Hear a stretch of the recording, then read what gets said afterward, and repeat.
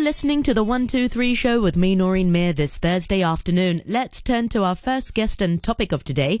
In the next 15 minutes or so, we're talking about psychotherapy and how does psychotherapy work with Dr. Esslin Terrighena, who's a psychologist and also a psychotherapist with Mind Balance. Welcome back on the program, Esslin. It's great to talk to you again. How are you doing? Hi, thanks for having me again, Noreen. Great to speak to you. It's great to have you back. We are also on Facebook Live as well. Noreen Mayer on RTHK Radio 3. You'll be able to see and also hear Esslin there as well. And feel free to post any comments you want to onto the Facebook page, Noreen Mayer on RTHK Radio 3. Well, Esslin, I've spoken to you for about 6 months now, and we often talk about topics related to it, but we actually never talked about what exactly is psychotherapy and how does it work. Sure. So maybe you can we can back up a little bit, rewind, and sort of talk about psychotherapy. So what is it exactly? Okay, yeah, that's a great idea. And a lot of people I've noticed have been seeking more psychotherapy at the moment, given, I guess, the corona situation, a lot of uncertainties and things like that. So we have seen an increase in clients reaching out for psychotherapy. Well, psychotherapy in its essence is, I suppose, getting the time and space to reflect on yourself, reflect on things that might be holding you back from well-being, and gathering tools together that can help with things like emotion regulation, disentangling your thoughts, and starting to change some of the behaviors, because quite often we get stuck in behavioral patterns, and very often these behavioral patterns have been existed throughout our lives, so starting from when we were children all the way through adolescence and then into adulthood. And psychotherapy is a good space to pull the brake, and have a look at what's actually going on. Take that time to reflect on the patterns and see what changes you really want to see for yourself and for your well-being. Yeah. So how does it work? Do you have to sort of go back to childhood times and look back at the things that have happened to you? How far back do you look at your life? I think it really depends on how you've been trained. There's some types of therapy that are more solution focused, more in the moment, that are quite structured, going forward, this is the goal, this is how you get there. Others are quite future thinking, so they're like, okay, we'll focus on the future templates of how you want to be, how you want to see yourself, and move towards that. And then some take you back all the way into childhood, especially trauma-based therapies in particular, because often trauma sort of ends up leaving us in a bit of a time capsule somewhere. And so the idea of that is going back, looking at where the patterns first started, and then, resolving that issue, and then having a knock-on effect to everything else in life. Absolutely. Yeah. We often talk about letting go of those emotions, but sometimes you have to sort of go back to unlock these emotions before you can fully let go, because you don't know what you're letting go of until you sort of go back to resolve them. So how does sort of psychotherapy help someone then? They have behavioral patterns, or they have emotional issues. How does it work then? Right. So again, it depends muchly on your training, but in its essence, you get to the therapy session. It can be 50 minutes, 75 minutes, typically.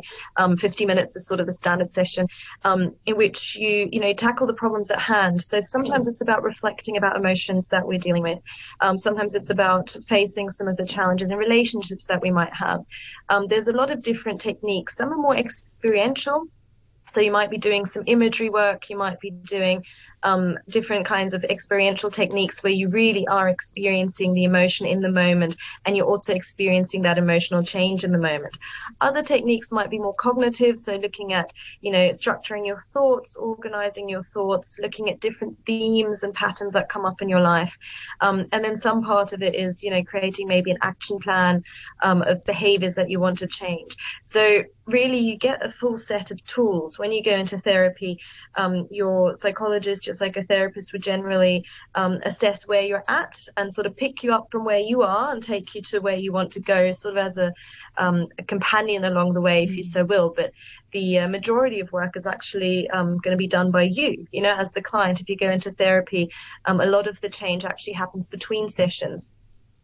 So that's the 1 hour, the 50 minutes of actual active therapy sessions aren't necessarily where the big change happens. But it's when you take what you've learned, what you've discovered, what you've reflected on into your real life, into your daily life, and apply it there. And practice makes perfect, and you have to practice in those in between sessions. You mentioned a really good point just now.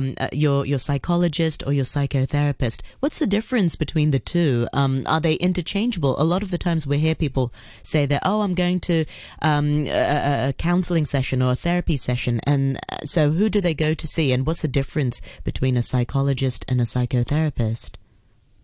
Well, there's a wide range of mental health practitioners, actually. Now, in Hong Kong, the titles aren't really protected, but you'd have different types of training. So as a psychologist, for example, there's clinical psychologists or chartered psychologists. They tend to have more training with more severe mental health issues, diagnostics, those kind of things.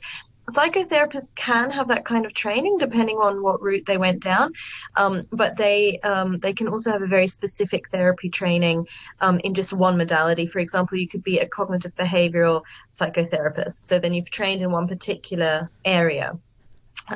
So clinical psychologist is probably what we're looking at in terms of more of the diagnostic, working with more severe mental health issues and having a broader range of issues that they've been trained on and a broader range of therapy techniques that they may have learned. Whereas psychotherapists may be more narrowed down and it can be a different level of training. So, for example, chartered psychologists, clinical psychologists, counseling psychologists will tend to have a doctorate. Whereas psychotherapists can also practice from a master's level. And again, the titles are not really protected. So unfortunately, in Hong Kong, in a lot of ways, people can sort of give themselves the name that they feel most comfortable with. In other countries, the title of psychologist is protected, but it's illegal in a legal way. Whereas psychotherapists in general and counselors tend to be a bit more flexible and who can, what qualifications you need to have to call yourself that. I see. Well, I just want to point out we have a doctor on the show, Dr. Esslin Terrighena, this afternoon. And what about counsellors? So is that sort of the more umbrella term, or is that sort of you need a counselling course for that? You don't need to have a master's in particular to be a counsellor. Is that also different? Because we often hear school counsellors, for example. Mm-hmm. So counsellors can come from even a wider background. So you can have, pastoral counselling. So you might have a priest, for example, or within the church there might be counselling. You could have school counselling. Now, school counsellors may have a therapy background, but they may also just have, or not just, but they may have a therapy background, a psychology background, or an educational background. Or a social work background. So people who go into counselling come from a wider range of different backgrounds in terms of what their training is, which can also be beneficial depending on what area you're working in. Often counsellors already have experience in that. We'll find, for example, with substance abuse counsellors that many people who've gone through substance abuse issues themselves later on then go on to become counsellors, and they do a counselling training around that. Counsellors in theory have the same access though to training in different therapy modalities. So as you can tell, it's all a little bit wishy-washy in a way.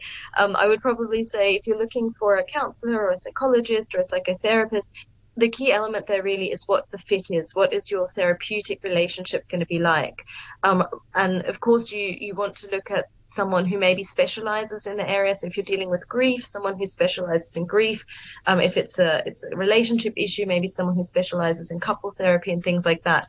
And then look at what their credentials are regarding that kind of experience, rather than necessarily picking someone just based on the title they have, because even, amongst psychologists, psychotherapists, counselors, there's a lot of differences in specialization. I see. Yeah, that's a really good point, because sometimes if you are facing, say, anxiety disorders, you don't know whether or not you should go for counseling or psychotherapy, but it really depends on the therapist's specialty, whether they are a clinical psychologist or a counselor or a therapist. Maybe if they're a good fit for you, then credentials or not, it does matter, but also it doesn't. You're looking for somebody who fits you as well. So let's go back to psychotherapy. What sorts of disorders can be treated with psychotherapy specifically?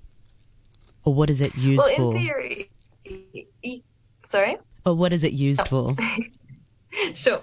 in theory, you can treat a wide range of disorders. I mean, we all tend to work integratively. So, if you're dealing with someone with depression or anxiety, you're always assessing how intense are the symptoms, how much do they interfere on a day-to-day basis with the functioning of the person on a social level, on an occupational level, etc.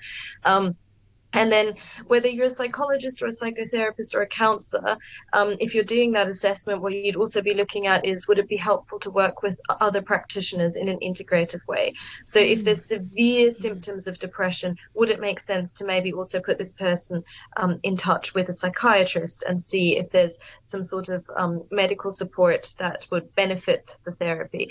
Or if you're working with eating disorders, would it make sense for someone to be in touch with a nutritionist as well? So in principle, you should always work with the types of disorders that you're trained to work with.